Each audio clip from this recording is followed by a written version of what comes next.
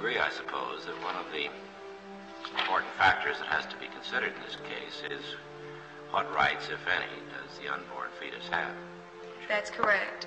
Yes. And the basic constitutional question initially is whether or not an unborn fetus is a person, isn't it? It's critical to this case. Yes, sir, it is.